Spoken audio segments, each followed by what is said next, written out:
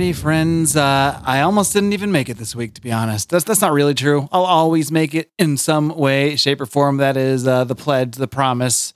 But yeah, man. I mean, as you guys know, I recently just well, you're going to find out. You're going to get the whole update today because, I did have trouble getting a guest for this week. I had like 3 guests actually, but because of my schedule, we just moved my family to Florida. We're just in the process of getting a house. Things are just couldn't be more insane. So between that and, trying to coordinate with my guests, it just didn't work out. But I actually thought this is a pretty good opportunity to give you guys a little bit of an update on, a little bit of a life update on how and why I got to exactly where I am right now, which is in the free state of Florida.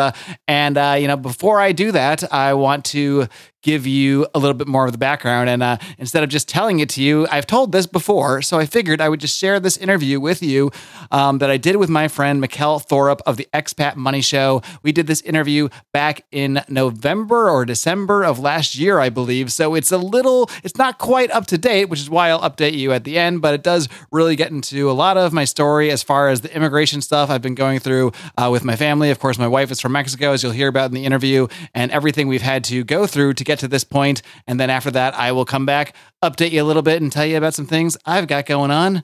And that will be today's episode. So without further ado, here is my friend, Mikkel Thorup, introducing yours truly.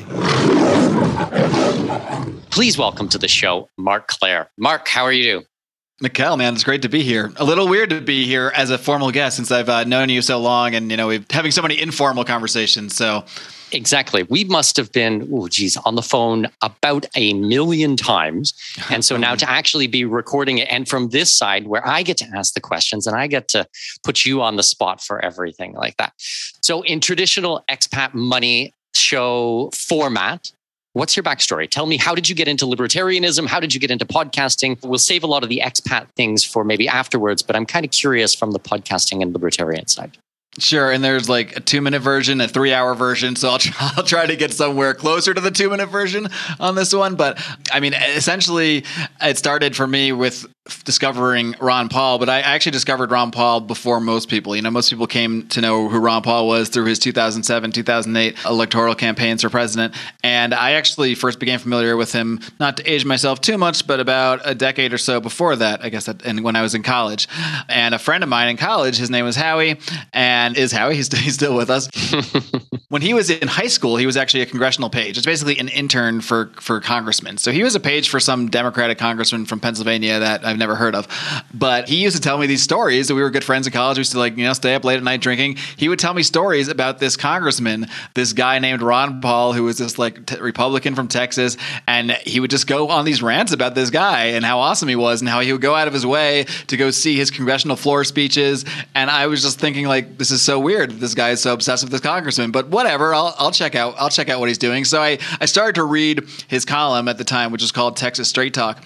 And what really stood out to me, I grew up kind of listening to talk radio in the car with my dad, because basically he either listened to doo-wop or AM, political talk radio. So I got to hear this stuff all the time. And the impression that I got from politics was that there was Republicans and Democrats, and they argued with each other, and they were on the same teams, and they only went after each other. But when I started reading Ron Paul, what stood out to me was that because Republicans were mostly in power, this is around the George Bush era, he was almost exclusively going after Republicans. He was going after the war on drugs. He was going after the war on terror, the war in Iraq, the war in Afghanistan, all of these policies that were associated with the Republican Party. And before I even understood, his base philosophy or anything like that, it just struck me as so different that, there is another way to view politics. There is another way to discuss this stuff, even if it's not that popular. You can actually just have principles and talk about everything through those principles and not care what team it's about. That's just the first time I just started thinking about politics a little bit differently. I didn't necessarily become an overnight libertarian, but his style really rung true to me, and more so than even the philosophy that he was talking about, which I did find myself agreeing with. It was more just his tenacity and his truthfulness and his stoicism that he was going to come out there and say whatever he felt was right, regardless of who it was going to upset, regardless of if it wasn't going to get him on a certain committee or what have you. And that really did impress me. So that kind of has always inspired me to really, in any way I talk about politics, I always use Ron Paul as sort of an inspiration of just the way he speaks about the ideas and the way that he doesn't waver from what he believes. He doesn't back down. When he was in the debates in 2008, he was literally being made fun of on stage by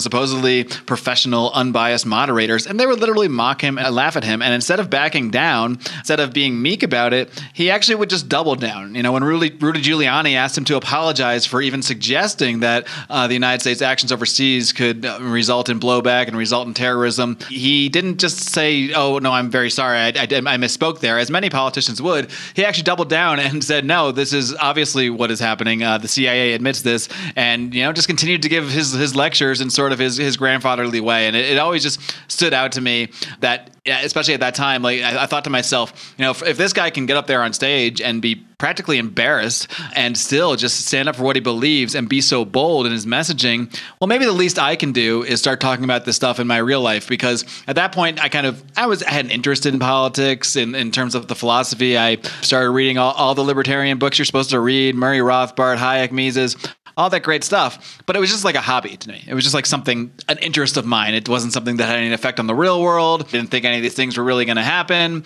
And it was really Ron Paul and his tenacity, his boldness, that made me at least start talking about it with other people. So I started to talk about this stuff more with family and friends. And a couple of those friends are friends of mine from college, John Odermatt, Brian McWilliams being two of the main ones there. And the short version of the next few years is we ended up kind of developing an interest in these ideas together. We started a website, Lions of Liberty, because we all went to Penn State. Their mascot is the Nittany Lion, so that's where the Lions comes from. And it really just started off as kind of like a Ron Paul propaganda site, to be honest. We were just kind of writing articles about the campaign and things that were going on and our own commentary. But as that political end of things started to wind down, we started channeling that into more discussions about philosophy and that sort of thing. And at some point along the way, I had started listening to podcasts a lot, whether I was working out, walking my dogs, doing some menial tasks. I was just consuming podcasts nonstop. And this might sound crazy to you, Mikhail, in 2021, but I really couldn't find libertarian podcasts. Like there were a couple guys like Robert Wenzel and Lou Rockwell who were doing interviews occasionally, and some of that was influential on me. Just to hear any interviews with libertarians that didn't even exist other than with those guys, as far as I knew. And there was like the Cato podcasts that were just kind of like more dry policy type stuff. Nothing that really interested me and nothing that was consistent. I think that's the important thing. And it's one of the important things about podcasts, as we've discussed many times, is that consistency. And there was just no consistent libertarian interview podcast out there. So I just decided, okay, I guess I'll start it. And I talked to some friends who had another, non-political podcast, and I basically just copied their entire setup. But I think we all struggle with this, but I had major imposter syndrome when it came to starting my podcast. So I kept thinking to myself, like, I've never done this before. I've never talked on a microphone before. I've never done public speaking. Like, I've never done, this is very uncomfortable for me. I just felt it was something I should do. So I did put it off for a long time. Like, I had the microphone just sitting in a box for a few months, but I was still writing articles for the website. So I was looking to write an article about intellectual property. And, the guru of intellectual property in the libertarian world is a guy named Stephan Kinsella. So I dropped him an email, asked him a couple questions, and he responded like, this would be a lot easier if we just hopped on a Skype call and just talked about it. I was like, okay, video call, recording equipment, microphone. I have all these things. There's kind of no excuse not to just start this podcast right now with this interview. So I just said, would you mind if I make this the first episode of my podcast? I've never done this before. And he was like, sure, whatever. So that's what we did. We recorded that podcast, and thus the Lions of Liberty podcast was formed. And I guess the rest is sort of history. Eventually, John and Brian, they had been, big parts of forming the website, and I kind of nudged them a little bit, but I think they were probably going to do it eventually anyway to start their own podcast. So now we have basically 3 shows on what is not formally called a Lions of Liberty network, but that's actually changing next year. We are actually going to formally sort of rebrand our show as an actual network, as opposed to just like a podcast that has 3 different shows, which will, it's going to give us a little more flexibility with some things. So that's pretty exciting. So how was episode 1? I'm kind of curious on the breakdown of what that was like. Maybe I should go back and listen. Is episode 1 still up there on the internet, or do we have to use like Wayback Machine to find it? No, I'm a believer in just leaving everything up. I was definitely rough around the edges. My audio sucked. I edited it myself, so it's just a disaster because I had never done that before either. And yeah, it's not very well. I don't know. Other people say it's good. I'm very hard on myself, so hearing it now is super cringe for me. But it's up there. You can go find it. It's, if you just go find Lions Liberty on your podcatcher and scroll all the way to the beginning, you will find episode 1. Oh my God, that would be a lot of scrolling. How many episodes have you done? It would be. There's probably an easier way to get there than by scrolling. Yeah, well, I've done, as of this recording, 543 episodes of my own, and then John and Brian are each clocking around a couple hundred each. I think John actually just passed 300, and Brian is in the 200s somewhere. So over 1,000 between the 3 of us.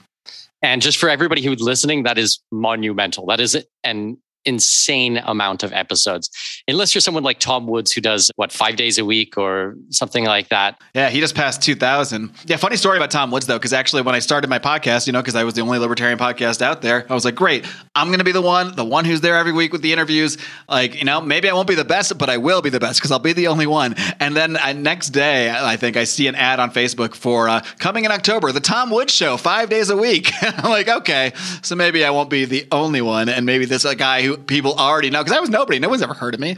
But everybody in the libertarian world had heard of Tom Woods at this point. So obviously he had a bit of a leg up on me. And, Tom's awesome. He's actually someone I look up to quite a bit in this Liberty podcast world. So even though I technically started a month earlier than him, he has certainly been an inspiration, especially, you know how hard it can be to turn out an episode a week sometimes. So the fact that he has done 5 a week consistently is it's absolutely phenomenal. Yeah, no doubt. A weekly show is a ridiculous amount of work. Just like... Yeah. Like, it is so much work, and the consistency. I've had a couple of times where I've had to take breaks for a few months because of other big projects I've taken on. Now I've committed for the last, I don't know, year and a half, 2 years to doing no matter what, come hell or high water, I am getting an episode out. And I have had people cancel on me at the last possible second and still somehow juggled and found a way to get these episodes out there. But the fact that you've been doing it for 8 years with over 500 episodes, I am in complete awe. I think that's amazing. So after all of these hundreds and hundreds of episodes and interviewing the most influential people in the libertarian space, do you still call yourself a libertarian? Oh, you're going right for the jugular on this one, man.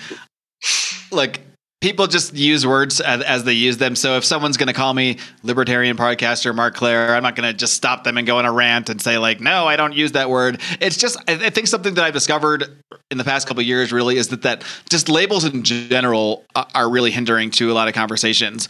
So, if we're talking about libertarian ethics, the non-aggression principle, Austrian economics, I agree with all of that stuff. I don't really find flaws in it ethically. I don't think it wholly describes everything we need to do in life or anything like that. I don't think it can be like your sole guide to what you do, but I certainly agree with it as a political philosophy. But I think that the labels just do hinder conversation because everybody has their own idea of what a libertarian is. My idea of what a libertarian is different than 100 other libertarians' ideas, let alone what the people that aren't libertarians or aren't anywhere in this realm think. They mostly just have like stereotype ideas. So, I'm not going to reject it from libertarians because I know what they're saying. I know they're not saying it derogatorily.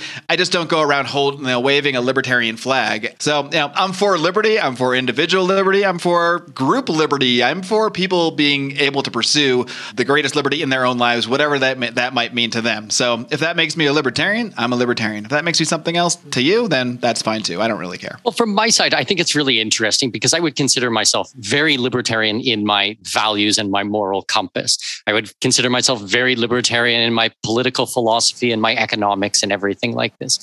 And I would probably even come out and say that I'm a hardcore libertarian with a small L because I don't know anything about the Libertarian Party. Probably for the best. Yeah, probably for the best. I have certainly read my share of libertarian books, but I don't obsessively read every single libertarian book that is ever published in human history. And I'm sure you were acting it out before it was even a philosophy to you. And I think that's interesting about your story is that, you discovered it because you were already living that way and then kind of found out there was a word people use for it. Exactly. But more than that, I think that it's important to understand that this is a show that is based on freedom and liberty.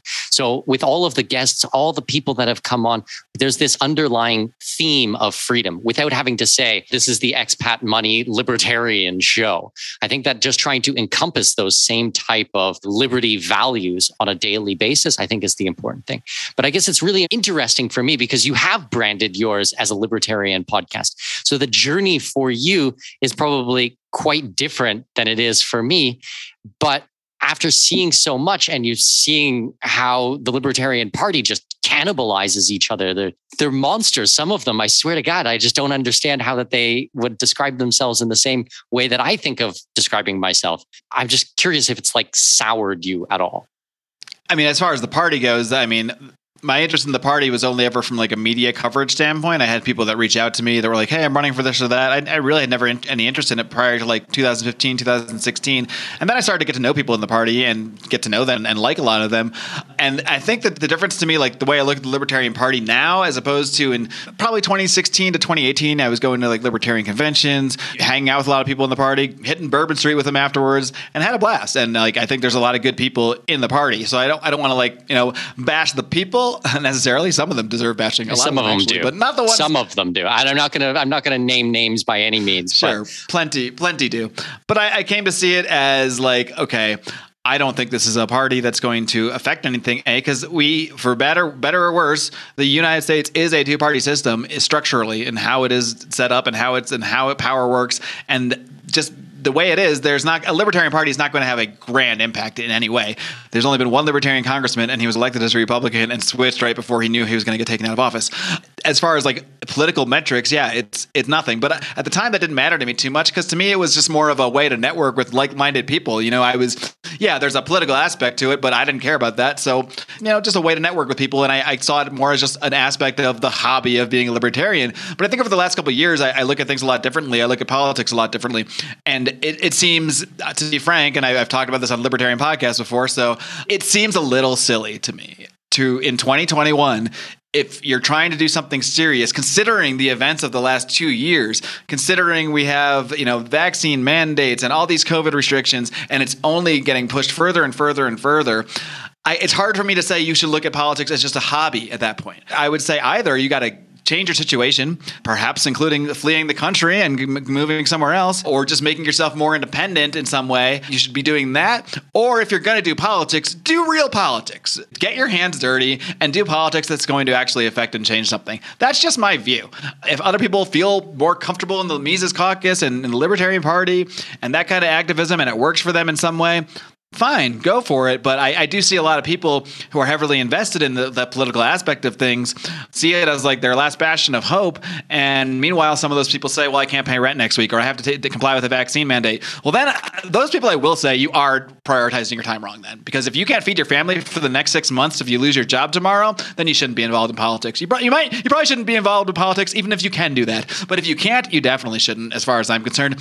Because besides just the fact that it's a bad use of your time, who wants to follow someone who isn't leading themselves? Who wants to follow someone who can't lead their own lives and lead their own family? Absolutely no one. And I think there's a lot of people in that situation that might want to reassess the world around them and say, like, maybe I don't need to spend 10 or 20 hours a week in this third party that's probably not going to have any impact politically.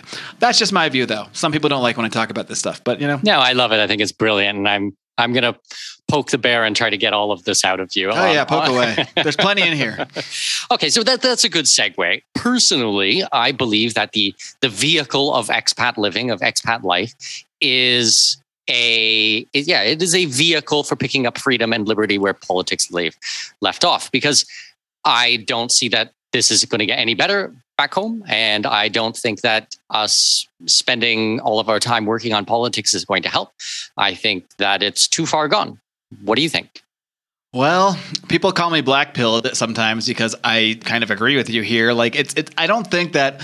I think what we're dealing with right now, and what a lot of people are not grasping, some people might think this is just the latest political issue and it'll just pass. And that is just not how I see things. I think if you look at the patterns of human history, there's a couple combinations of things going on right now. I mean, there's a mass hysteria. That is what COVID is. And that is not me saying that it's not a real virus or not a real disease or that people aren't really dying. That's my disclaimer to saying, yes, it is a mass hysteria. The reaction to it is a mass hysteria. It does not match the reality of the disease whatsoever. So in that sense, it is a mass hysteria. And when you take a mass hysteria and you add modern social media and modern technology and modern forms of communication, which was already becoming a real issue in our society, especially in the US, you've seen so much inflammatory and violence around politics. And I think social media and the way it is literally designed to inflame and to get reactions and that sort of thing, I think it's just the perfect storm of disaster here. And what I see around me is like a lot of people are changed permanently. I hope it's not permanent, but I've seen people between Trump to COVID literally completely turn into, hate to say it, demons. Like a lot of people have turned into effing demons, man. Like, I use that phrase somewhat mockingly, but not really, because if demons were real, would you be able to tell the difference between the way a lot of people act, but between their reactions to how things are going right now? So I really do see this as a major problem, and not one that can be changed by even if all the COVID restrictions go away tomorrow. We're still going to have problems, because this is ingrained in a lot of people's worldview now. A lot of people just believe if you are not masking, social distancing, stabbing yourself every 3 months, then you are killing people. And when people hold that belief so strongly, I mean, what do you do to people that kill people? You stop them. You put them in jail. So if that's how they see the anti-vax or whatever kind of people they want to label as, what's the logical step of what's going to come next? And I don't want to be a Debbie Downer here, but I also don't want to just live in this world of the white pills where we have technology and everything's great. Well, the technology is also what's being used to enslave us in many ways too. And I think we are in many ways on the verge of a digital genocide. Digital genocide, not in the fact that maybe they won't come to your house and shoot you, but do they have to if they can turn off your bank account and stop you from going to the supermarket, and they switch to a CBDC or some kind, and then they can just turn off your money like that? That is where things are going, and this is not a conspiracy theory. There's plenty. They openly say this is where we're going with things. They write books about it and have podcasts about it. I'm not making this up. I'm just reporting what they're saying they're doing and watching it unfold. So it's hard to think that this is just going to blow over in a year or two when not only are these plans being put in place, but a lot of people are not just accepting them, but becoming advocates of them. The foot soldiers are kind of coming into place, and they're all around us. Well, a lot of people seem to think that, when things go back to normal, then I will do A, B, C, D, F, G. Yeah, then I'll take that trip. Yeah, it's like, even if, as you had said, everything opened back up tomorrow, all the restrictions, all of these types of things, I think that the psychological damage that is done to these people is so intense that it will stay with us for a generation or more. Even just think about the children and what is happening to kids right now. Seeing this type of behavior, like I've seen, we went to a birthday party with my daughter, got invited to a birthday party. We went over there.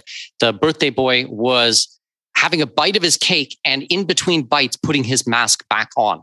Like, lift mask, cake in mouth, close mask. It's like inhuman. You're like 7 years old. Like, how you actually are so terrified that the parents have indoctrinated him, or the school system, or whomever it is, into thinking that this invisible virus is going to kill him if he doesn't pull down his mask in like 1/2 of 1 second, is so messed up. It would be comical if it wasn't so frightening. And what do you think kids like that are going to be like when they grow up? That's what frightens me. Exactly. Exactly. The psychological damage that is done to society right now, I think we will be feeling for decades to come.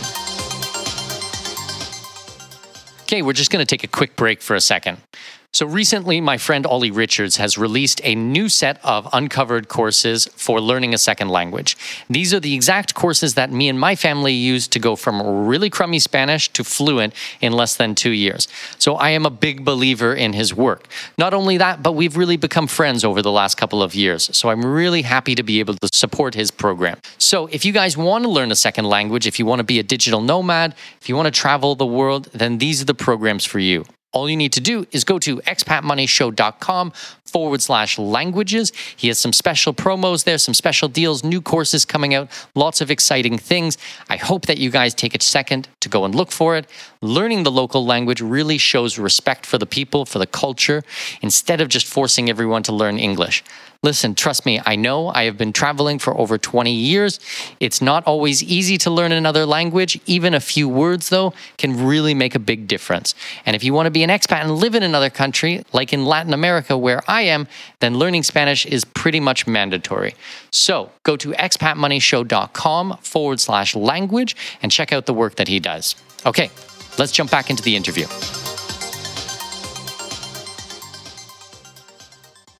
So let's talk a little bit about some of the reasons that you have left the United States, because you are now an expat yourself.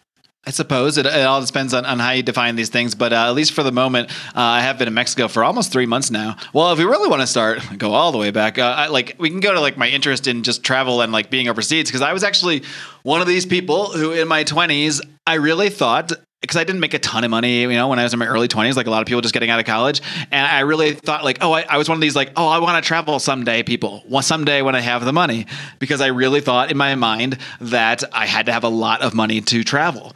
And somewhere along the way, I started like doing some research, and I had met a couple people that traveled, and I was like, oh my God, how'd you afford that? They're like, oh, I just saved up the money, and then I took a month off, and I'm like, and I found out, like, I talked to people like, oh no, you can stay at hostels, you can eat cheaply, you can buy, like, there's ways to travel very cheaply, like, so, and that made me like, okay, well, I could save up like a couple grand. I thought I had to have like $100,000 to travel and see the world. So when I started to change my mindset and like set little goals, so like, well, not a little goal, because actually my first big trip overseas after like kind of having that revelation was I spent 5 weeks backpacking through Central America. So I guess I dove in a little deep, but I was 30 years old. I mean, that was the first time I had really traveled. I'd been outside the country. I'd been to Canada. I'd been to Mexico. I did a semester living in Manchester, England. So it's not like I'd never left the country, but it wasn't like I didn't care. Like I wasn't like passionate about seeing other cultures. But that trip really opened my eyes, man, in so many ways. Like just meeting people and talking to people in my very shitty Spanish, which some would argue is still shitty, but it was a lot shittier then. I knew maybe 4 words at the time, but you've been in those situations where you think you don't speak the language and the other guy doesn't, and next thing you know it's 4 a.m. and somehow you're basically understanding everything each other are talking about, or at least you think you do, one or the other. So I had a lot of experiences that just meeting people from completely different cultures, not just locals in like Guatemala, Nicaragua. And, I absolutely loved being in those countries and meeting the local people there, but also you meet other travelers. So I met people from Australia, from Israel, from Europe, and what amazed me by all of them, first of all, they're all 19 or 18 or whatever, and they had already traveled for a couple of years, a lot of them. And I was like, man, I missed, not like I missed out, like it's too late or anything, but just like, wow, this is, in other parts of the world, they have a totally different mindset about travel. I don't know what it is about the United States where it's just not emphasized. It's just like, we're the best country. Why would you even need to go somewhere else? There's a lot of weird stuff going on in the world. Like it's really just not emphasized or pushed in any way, shape, or form. But that trip really changed my entire perspective on traveling. And I think from that moment, I always had the desire to at least like travel more and maybe even live in other countries eventually. So that's been brewing in me for the last decade or so. And I've done a decent amount of traveling since then, but I always did have to return and to work. And eventually I ended up with a full-time job for almost the last 5 years. So that obviously hindered how much I could travel because you can only get 2 or 3 weeks off maximum. And that was really grinding on me too, because I had been so used to traveling a lot before that. And it was like, it's like the golden handcuffs thing. It's like, I've got a great salary, great insurance, great benefits, all this stuff on paper that you would, just kill to have, but it wasn't satisfying to me, and it was crushing my soul slowly, especially as I found myself unable to travel more and more just because of the time. But eventually, just to get to where we are now a little quicker, in 2019 or so, I had not been traveling in a while, and I just decided like I'm taking a trip by myself. I didn't decide by myself. Like I asked a few friends, like, hey, do you want to go somewhere, like go on a trip? And at this point, at this age that I was then, I was like 39 at the time. By that point, most of my friends that I had maybe traveled with before or would just go on crazy adventures with on the fly to Las Vegas or something, most of those were married or had kids and just weren't going to take off on a trip with old Mark Claire anymore. So I was like, all right, well, I'm just going to go on a trip by myself, which I had done before. I actually spent about a month in Mexico by myself in like 2010 and spent a week in Cuba. So I had traveled myself a little bit. It was actually one of the most rewarding experiences traveling by myself, because then you're really forced to get out of the box. You're really forced to, talk to other people because you don't have anybody else at that point. So that was a tremendously growing experience for me too. But yeah, so I decided I was going to take a trip to Mexico City, because even though I'd been throughout Mexico, I'd never been to Mexico City, which I'd heard so many great things about. It's just, a really fun international city. And that to me was like, okay, that's a trip I can just go do. It's a 4-hour flight from Los Angeles. I can just go do a week here and, no big deal. So I was going to take the trip later in the year, but then we suddenly got this like random week off at work in July. And I was like, it was like 2 weeks ahead of time notice. And I was like, well, they're paying me just an extra week off. It was basically an extra week of vacation out of the blue. So I was like, well, why don't I just move this idea up and just go right now? So I just booked a ticket to Mexico City. Yeah. So I kind of just got to Mexico City. I spent 4 or 5 days just spending alone time. It's funny how you can spend alone time in a city of 25 million people or something. But I spent my days exploring the city, talking to some people here and there in bars at night, but never really super connecting with anybody. I was just there I was there more to just kind of unwind and see another city, and not necessarily there to meet people. But as these things tend to happen, and towards the end of the week, I got a little bored by myself. So I will confess. My wife might not like it. I did confess. I did open the Tinder app and do a little bit of the swiping, as the kids say. So I did connect with a lovely young woman there, and we decided to just meet up. And I'll give you the short version of the story. We really, really hit it off. That's the really short version of the story. You guys met on Tinder? I didn't know that. We did, yes. Yes. Our official story was we met at the aquarium. I don't know how much better that is. Because I was actually going to go to an aquarium that day for no reason. I've been walking the city for 5 days straight, and I was just kind of sick of walking. And I found this aquarium. So I was actually texting with her while I was in line for the aquarium. And she's like, oh, hey, do you want to go hang out later and go to the park and like get a drink or something? And I was like, yeah, sure. As soon as I finish the aquarium. And as soon as I said that, I was like, I just turned down a beautiful woman and said, after I finished the aquarium, what's wrong with me? So then I was like, actually, no, I'm good. I'm free right now.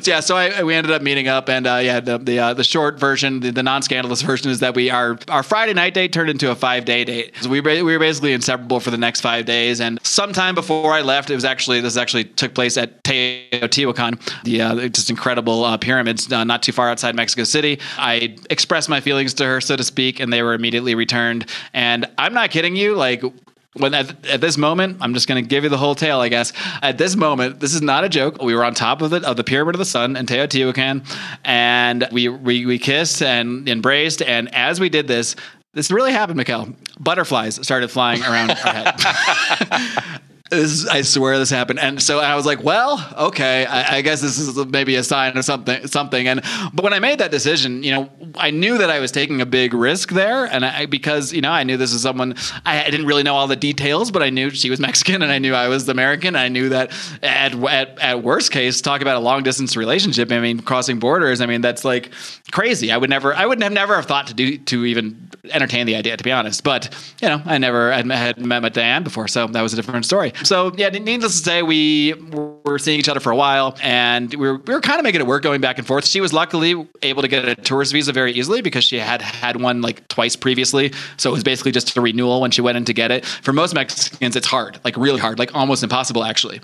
And so like when she was in line, like waiting, for her appointment, 6 people in front of her all left crying and angry because they were all denied. Like it's very, very difficult to get even a visa to just visit the U.S. from a lot of countries, most countries, as you know. But yeah, she got that, and we kind of spent the next year or so kind of seeing each other as best as we can, kind of going back and forth. And then we actually got to this point in time where it was like I think it was like April 2020 that was coming up, and this is like earlier in the year. We're like, man, I don't know. Like I had a bunch of work in April, she had a bunch of work here in Mexico, and we were just like, I don't know how we're going to even see each other this month. So we're like, well. I guess April, we just won't see each other that month. I guess it is what it is. And then next thing you know, suddenly we don't have any work to worry about because this COVID thing came and I was furloughed from my job. All her productions were canceled. Sounds terrible, but it's kind of what we were asking for in like a Twilight Zone kind of way. We're like, man, if only we could find a way to spend this time together. So we spent the entire month of April together, actually. We spent the next 3 months together in Mexico in a small town called Xochitepec, which is about an hour and a half outside Mexico City. She has like friends and family in the area. So we rented a house from a friend of a friend. And for a third of the price of the shitty little apartment I had in Los Angeles, we had a huge house with 4 bedrooms with a pool and eating good food. I lost 30 pounds in those 3 months, not trying to do anything in particular, but I was living in a really hot place. It's really hot in that part of the country, and just eating fresh food, exercising more, swimming every day because we had the pool. So, I mean, it was just, and I was just so much happier and healthier. And it really drove home for me how much the lifestyle I had been living was just not the right one for me. It was going to drive me to the grave. I mean, we're all going to go there eventually, but it was going to drive me earlier, I felt. So at that point is when I started really thinking, we got to get more to this kind of life, wherever it may be. Like, this is more the life. Obviously, I need to work too in some capacity because we didn't really do anything for those 3 months except spend time together. But it was time together we really needed. So yeah, I mean, and then shortly after that, I proposed, and here we are. We ended up, we were planning to get married, like a year and a half or so later. But when we started looking into things and talking to a lawyer and really starting to understand the immigration laws, like she was actually in the U.S. with me at the time on her visa, and we started looking at things, and she was supposed to go home like a week later. And it's really complicated, immigration to the U.S., but you can get married in the U.S. if you're on a tourist visa, as long as you did not come with that intention, which we did not. She was already there. So we just decided, because this was a long process, like for her to get a green card, basically we're just looking for normalcy. We wanted to be able to travel freely and not worry, because even when you're on a tourist visa, if you have too many entries and exits, they'll start asking questions. Like the time before that, they had asked her something about like, oh, why are you coming in and out so much? And you don't want to lie to immigration ever. And she told the truth, like, oh, I'm just coming to see my boyfriend. And that was fine.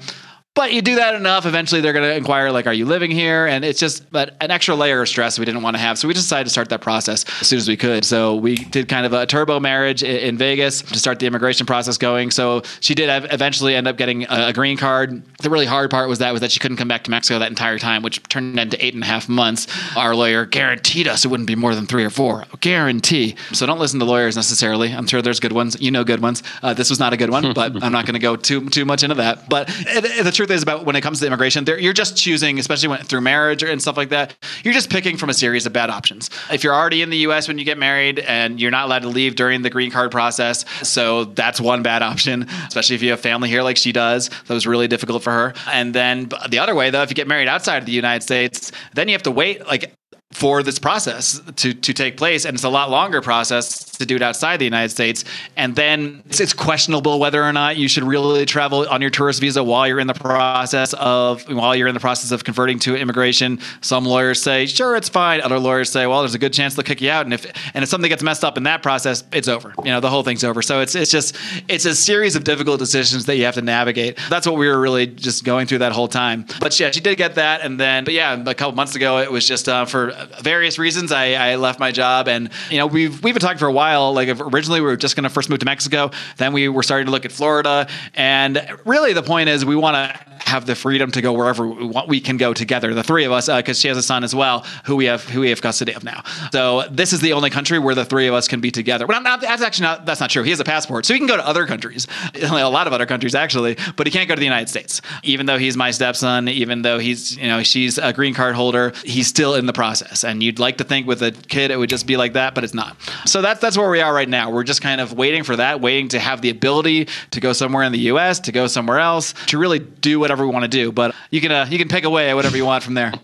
No, it's really interesting for me because I've been kind of by your side. We've been talking every week as you've been going through this process. Before we were friends, well, you were single, Mark, and then you disappeared for a little bit. And I was like, what the hell is Mark doing? And then it's like, oh, a new girl entered. And so I've been kind of following along through our conversations, but I've never actually had it laid out for me, the entire thing. And I did not know that you met on Tinder. So that's pretty crazy. Yeah. That's pretty wild. We don't usually talk about that part too much. But well, I'm sure I won't tell anybody else. Just be between you and I. Just a couple thousand people. Yeah. Just several thousand people. Exactly.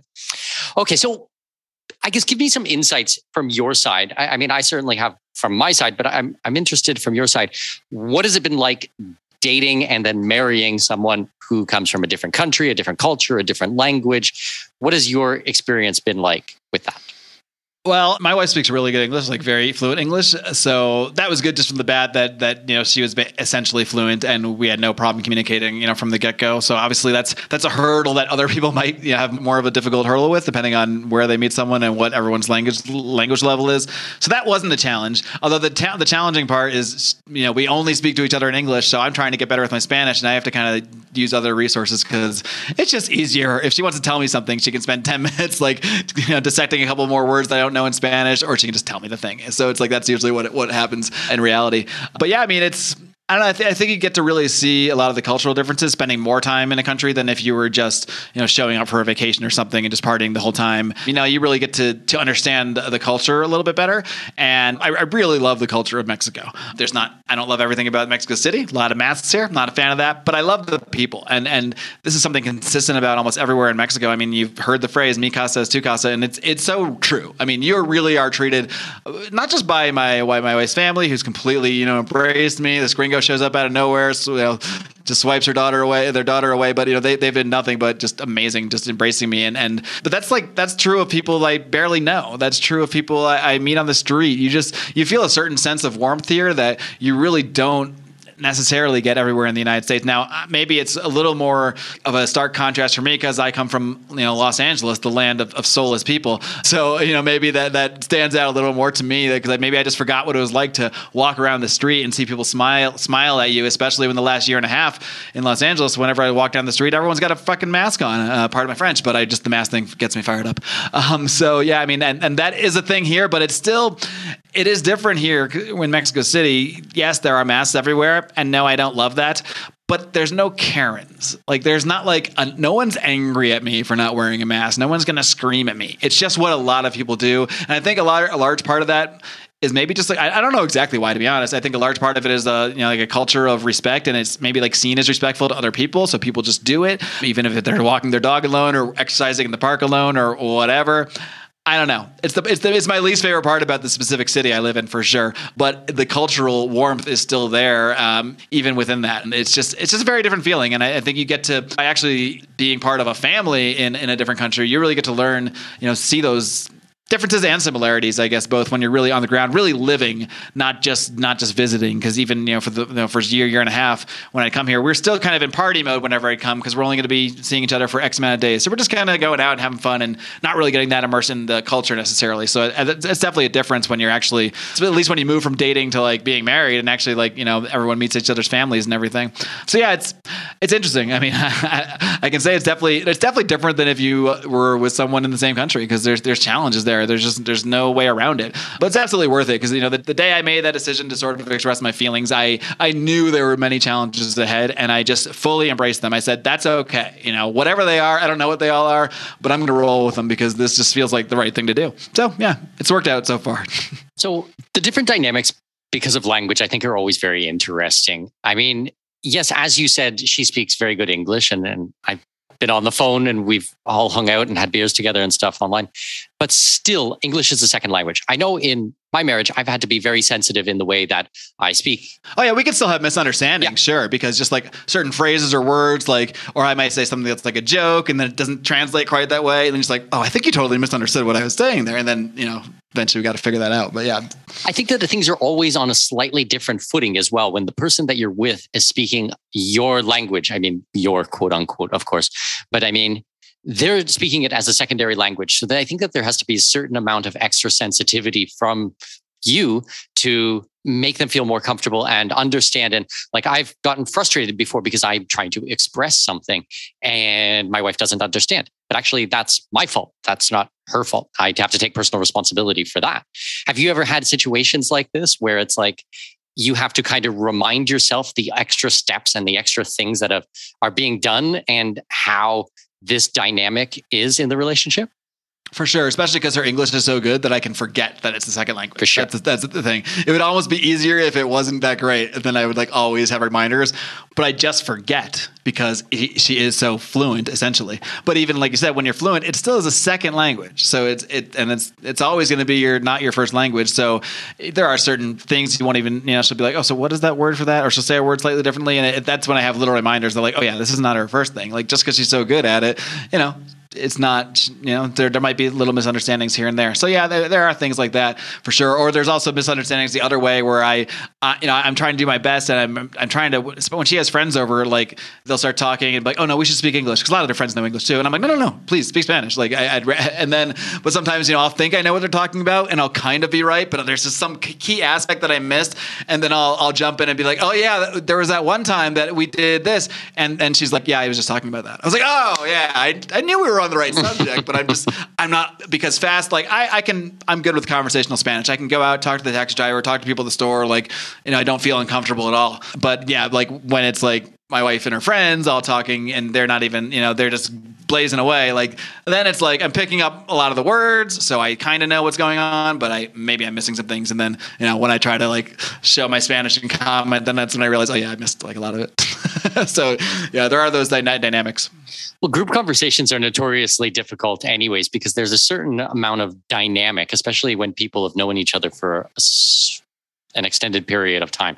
There's going to be mannerisms and colloquialisms that even if you studied the second language, it's going to be very hard to follow along. I mean, I know exactly what you're talking about with Spanish. My Spanish is pretty darn good right now. I can get by just fine and I can have conversations, but it's so different having conversations like one-on-one face-to-face with someone or being out at a restaurant or a bar with 5 or 6 people and the music's going and having a group conversation about whatever the topic may be. It's so easy to, miss a couple of words and then miss a couple more. And it becomes this cumulative effect where at the end, I'm like, I just kind of start tuning out. You're playing catch up the whole time. Yeah. If you miss one word, you're fine. But then once you realize you missed 6 and you're still thinking about the second one, you're like, wait, I just lost the whole thing. Exactly. What about from you entering Mexico City and being around her family and friends and people that she's known forever? have you found it difficult to step into her life opposed to going to a new location where both of you don't know anyone? Okay, yes, maybe it's her country and it's in Spanish, but then maybe you guys are on a slightly different or slightly more similar footing. What has it been like going to a country, to the place that she was born in? Yeah, I mean, it's kind of, I mean, I wasn't born in Los Angeles, but I lived there for almost 20 years. So we kind of like just switched roles because she was stuck in the US for 8 months. And so she was kind of in my life, and especially too, because I was going to work full time then. She was like kind of like, you know, had a lot of like spent a lot of time for herself. And like she knew, like, obviously we met friends of mine and she met their wives, but they're not really friends, you know, they're just kind of people she met. So that was really, you know, very difficult, very challenging for her. So now the roles are kind of reversed. I'm happy. I love being here. And to me, it's not that hard because I'm a little bit of an introvert anyway. So like, you know, I go into my office and I do my alone stuff and whatever, but I really enjoy, you know, going. I mean, her, like I said, her family just totally embraced me, and they actually threw, just because I mentioned like, oh yeah, I'd love to have a Thanksgiving turkey. So they went out and made me a Thanksgiving meal on Thanksgiving. Wow. And got a turkey, and my wife made stuffing, like, which she never even had before. Like they just totally made me feel as at home as possible. And I stuffed myself just like Thanksgivings of old. So, and yeah, whenever I hang out with her friends, we all, you know, get along. Like I said, sometimes I fall behind on the conversation, but now for me, it's been, I don't want to say easy, but kind of easy. Like, you know, I think the hardest part is just the language still, and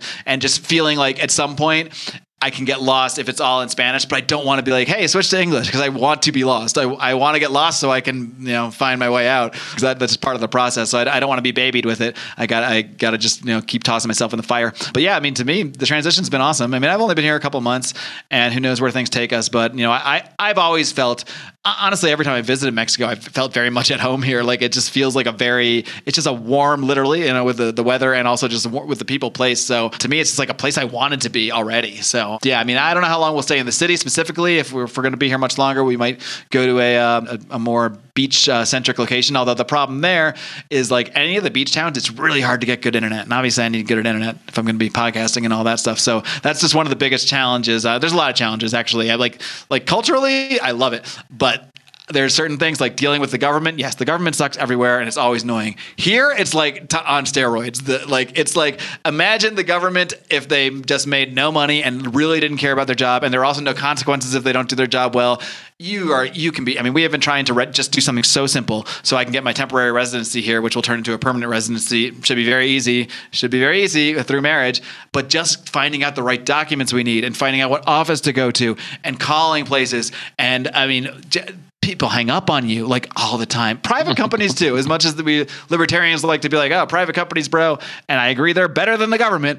But here, the private companies kind of suck too. Like, my wife spent a week on the phone with Telmex trying to get better internet about a year and a half ago. And then it's been another drama with them here. And it's just like, and they will literally, like, that's one good thing about the US is they have stellar customer service. Like, you can just keep talking. No one's going to hang up on you. You can eventually get to a manager, and you're probably going to get your money back or a free thing. Like, and I'm the king of this. Like, I never give up on the phone with the customer service. Like, I always get my money back or whatever, even if it takes me hours. That doesn't work here.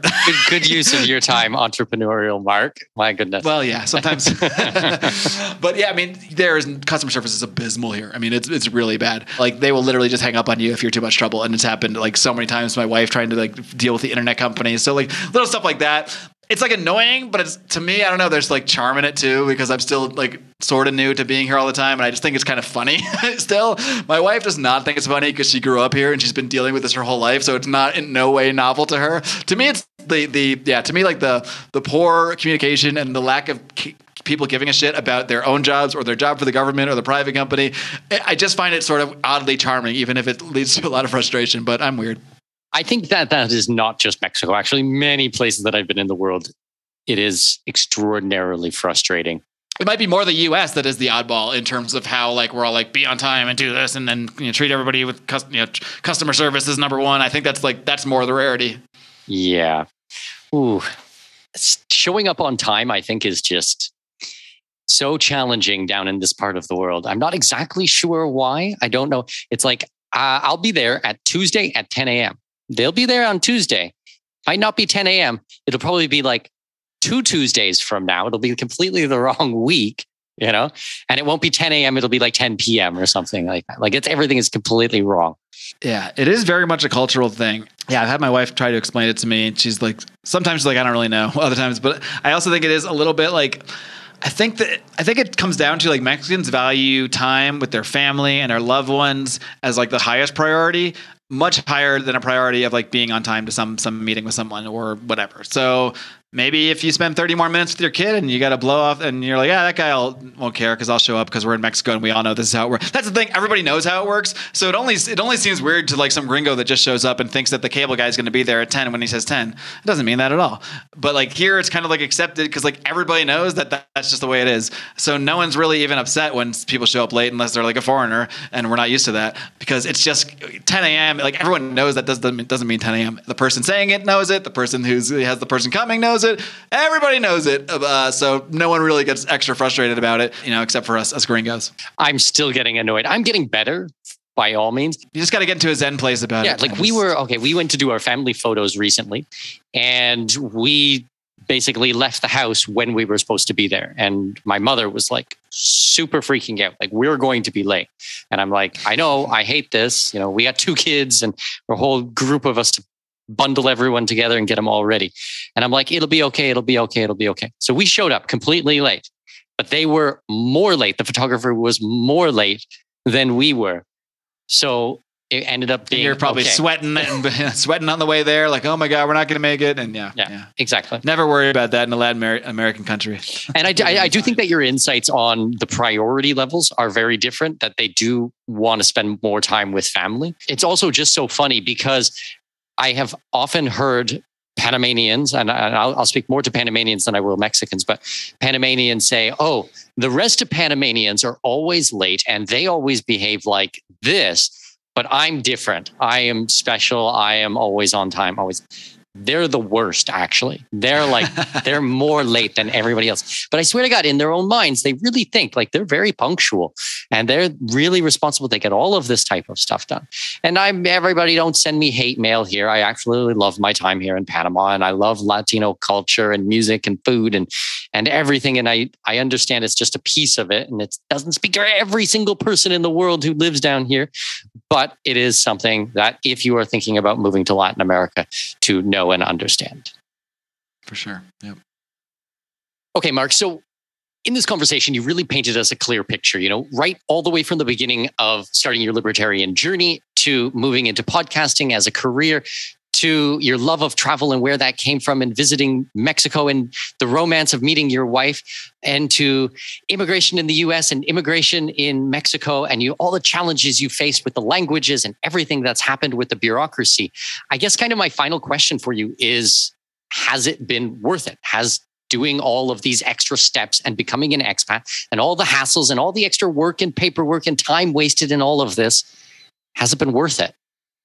Well, the overall journey, no doubt about it. I mean, absolutely. Like we had a lot of like conversations and decisions like, should we try to get a green card? Should we not? Because there's a lot of cons potentially and a lot of pros as well. Like I saved a lot of money because my wife was a green card holder now instead of just a person, and my wife who's a green card holder, that cut my taxable income in half. So there's definitely short-term benefits as well. But at the end of the day, like, I have a family, an amazing family. And, all these steps that we've gone through have all been a factor in bringing the 3 of us together. And I'm so eternally grateful for it that, yeah, sure, I can look back and say like, oh, maybe we could have done this thing different or this thing different. There's actually a number of things we probably could have done different because we're just figuring this out as we go and maybe didn't get all the best advice on the way. But in terms of just the overall journey, of course, it's worth it. I mean, I would do it if it was 100 times harder. No doubt about it, because I'm in so much of a better place now, not just because of the expat aspect of it, although that is a big part of it, because I think just being in another country it gives you a different perspective, and it gives you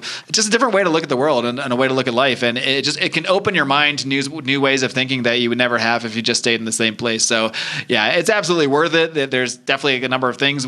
Who knows? Maybe in 5 years we might look back and say, okay, we maybe should have done this legal thing different, or maybe timed this differently. I don't know. But again, at the end of the day, immigration stuff is a series of bad options, because the easy option should just be it's instant, at least through marriage. Like, I'm not trying to get into an open borders, closed borders debate, but if it's your family, your wife and your son, like there should be barely any paperwork as far as I'm concerned. I mean, at least you shouldn't have to do what we've been doing. And we're textbook the best case. So there's nothing complicated about our scenario, like whatever, like our marriage is very clear and valid and all this stuff. And it's still it was just us a really long time and is still taking a long time with my stepson's immigration. So, it's a tremendous amount. Like anyone that gets into a relationship overseas should know what they're getting into ahead of time. But I wouldn't change anything in terms of pursuing it and pursuing, everything we've done along the way, regardless of what details we might have changed. But at the end of the day, it's all about just bringing our family together and, having the freedom to go wherever we want. That's the thing.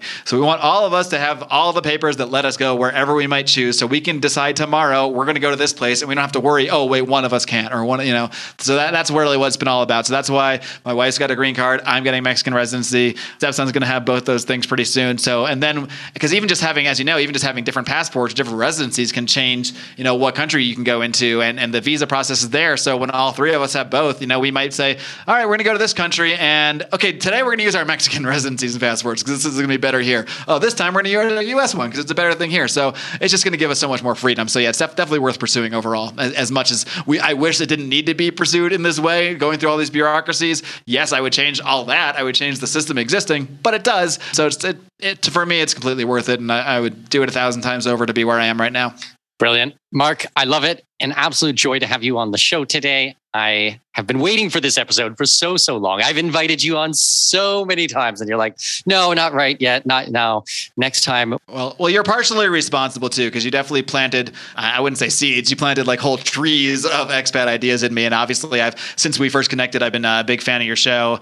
And it's definitely been, I think listening to the Expat Money Show, not to just do a commercial for you on your own show here, but it really has helped me take the theoretical and put it into the action, and then just hearing all these stories of people, you realize, okay, none of these are superheroes. They're just people like me who kind of put themselves on another journey. And yeah, it's just been an absolutely tremendous resource in terms of everywhere I've gotten as well. Thank you very much, Mark. I really appreciate that. And if my listeners, they want to check out Lions of Liberty with your beautiful background there, where can we send them?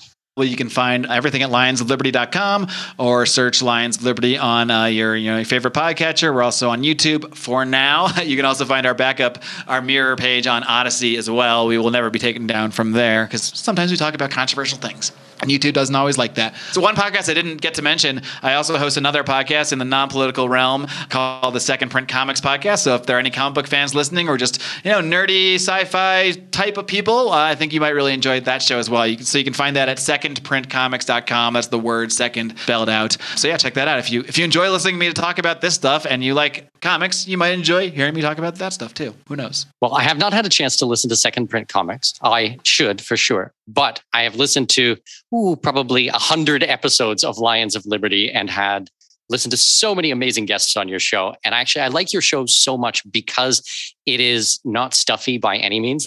I've heard episodes where you guys are getting drunk in the living room talking about liberty Yes. and stuff. And I'm Absolutely. pissing myself laughing to these conversations.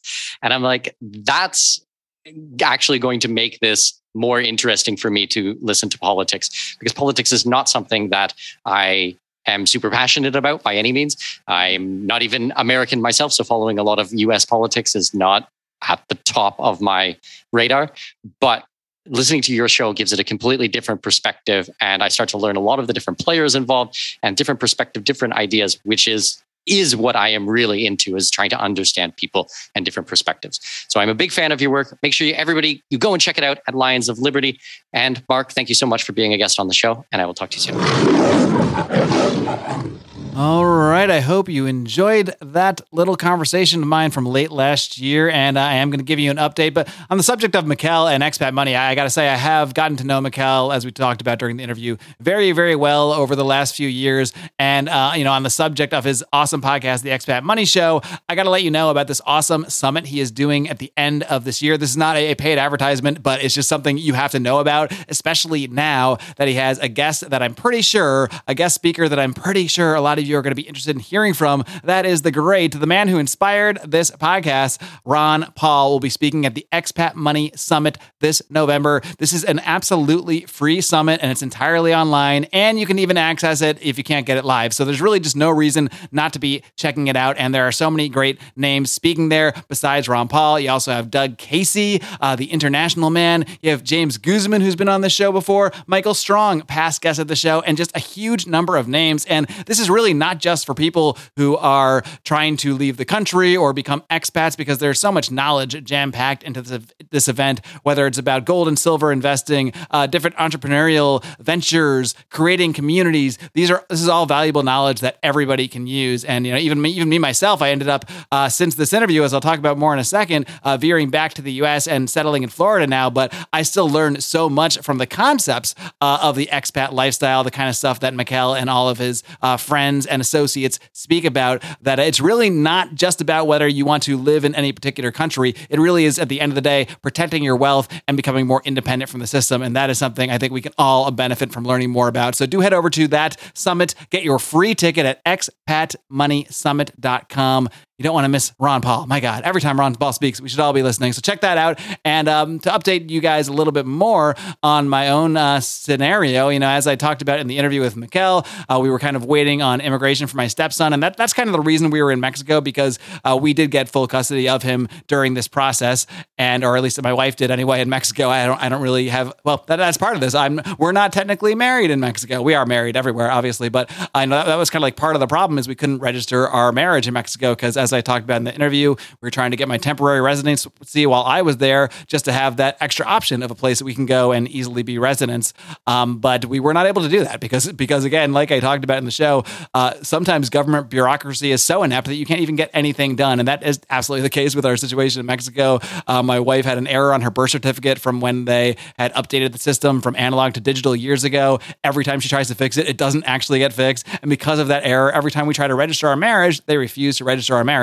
And, with trying to get residency via marriage, it was a problem. So as hard as it is to get residency, to get a green card in the US, we were actually able to do it easier than we were for me to get it the other way around, which is being married in legally everywhere. So it really is it really is a hell of a saga. So we were hoping, even though we ended up coming back to Florida for a number of reasons, I will not even be, I shouldn't say it's the only reason, because we actually discussed moving to Florida almost 2 years ago. I want to say, like December of 2020 or so is when it had first come up, and I had first kind of started thinking about it for many reasons, including easy access to her home country in Mexico, international airports there, Tampa, Orlando, very easy to travel in and out. Also having potential work for both of us, for what I do professionally or for what she does professionally. We have a number of opportunities in Florida. And, what we're running into in Mexico even is, originally, when we first went there, as I talked about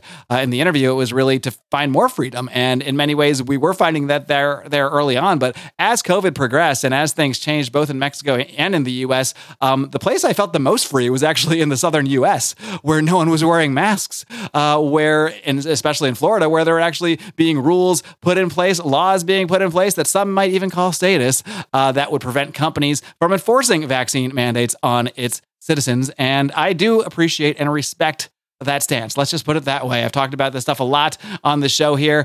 And, so that was a huge factor for both of us in moving to Florida. But yeah, we were hoping to get Mexican residency along the way. But, at least luckily, Mexico is a pretty easy country to come to as a tourist. So even without having that residency, if we ever need to go back there, it's really easy to pop in. And I know that if we actually decide to be there, we'll be able to get that worked out eventually. It was just very difficult with where we were. But yeah, I was still in Mexico City when I talked to Mikkel back in November or December. Eventually, we decided to move to Playa del Carmen in Mexico, which is where we spent the last 7 or 8 months ago or so. Reason behind that, well, the masking in the city and just the COVID hysteria had taken it over the place.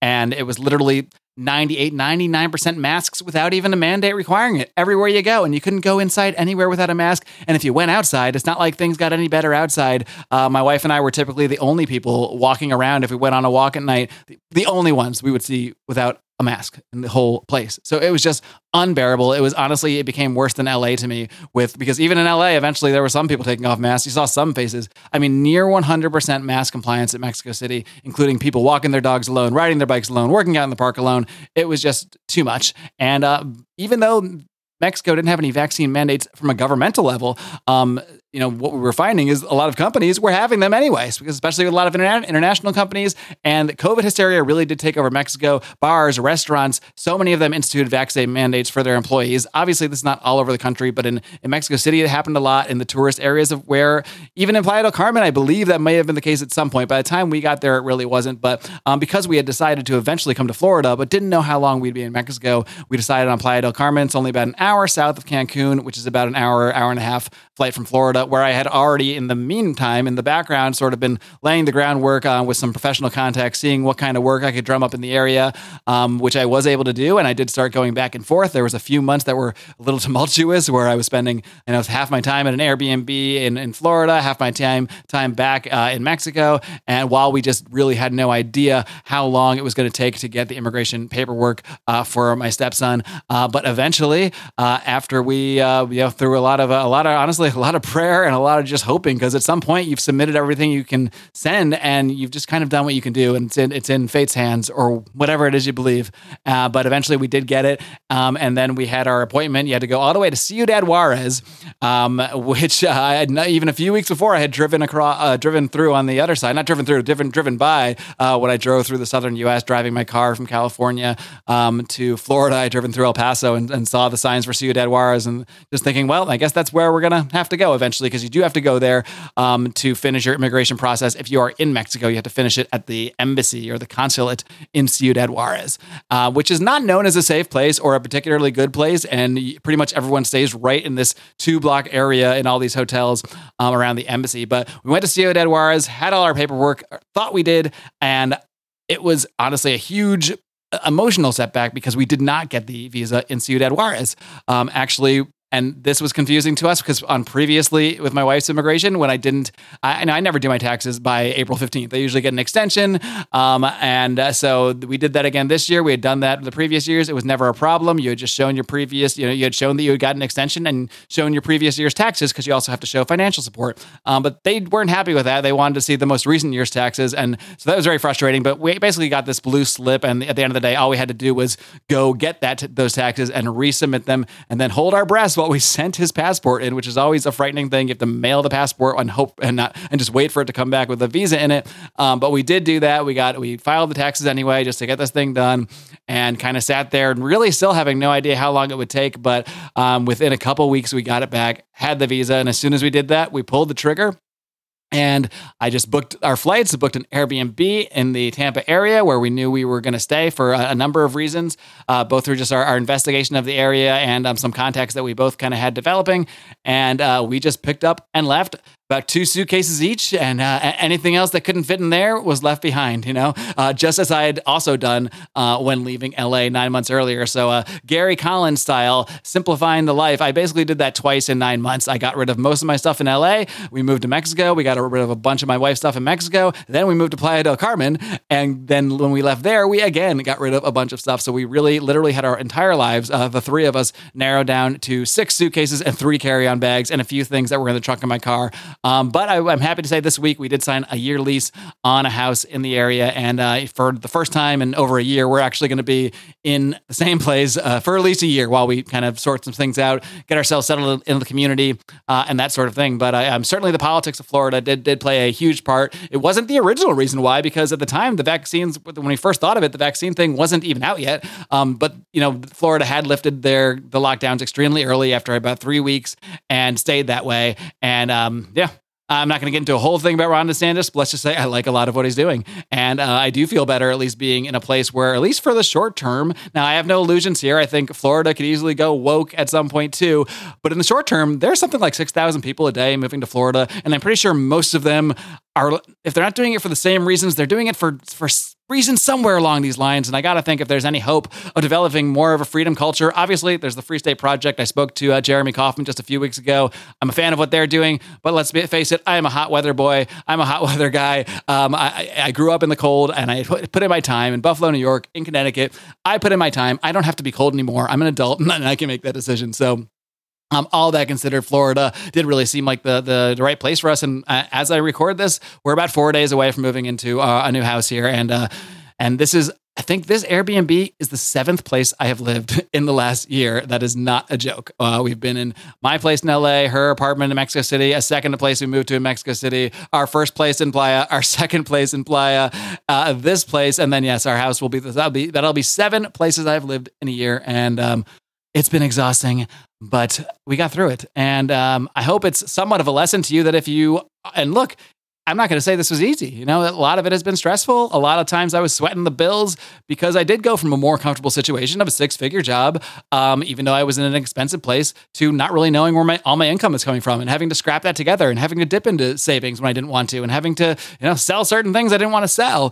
But I did it because I did it to provide a better life for my family, to give us better opportunities, and to not have to cave to a mandate and not to live in a place where my friends were going to think it was no big deal if an employer wanted to jab me. That's the place I lived in Los Angeles.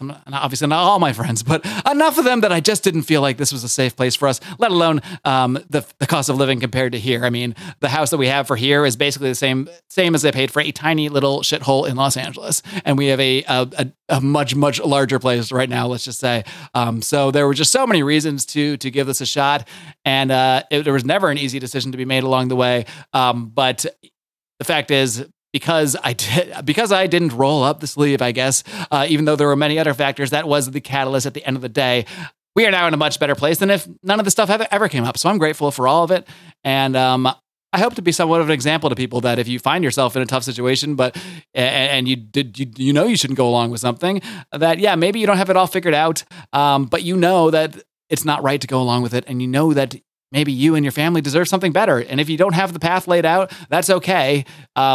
But you can still move yourself in the right direction and orient yourself in the right way. And it took, almost 2 years from the first impetus of this idea to actually get it all done. Immigration through several countries that we're dealing with here. And now we're finally at I'm not going to say an end point. It's really a beginning point. It's a new beginning point. It's one I'm very excited about. And I can't wait. I've teased it a little bit last week and I'm going to tease it again for now. But expect an announcement in the next few weeks that will indicate a little bit of a change for myself as well. A change that will certainly affect people that have been listening to this podcast for a long time. And that's all I'm going to say for now because I'm just enjoying the high-level teaser behind it. So we're going to leave that there, but continue to stay tuned each and every Monday right here where you'll hear me and others do all of the roaring. Until next time, my friends. Live long and live free and live free and live free and live free.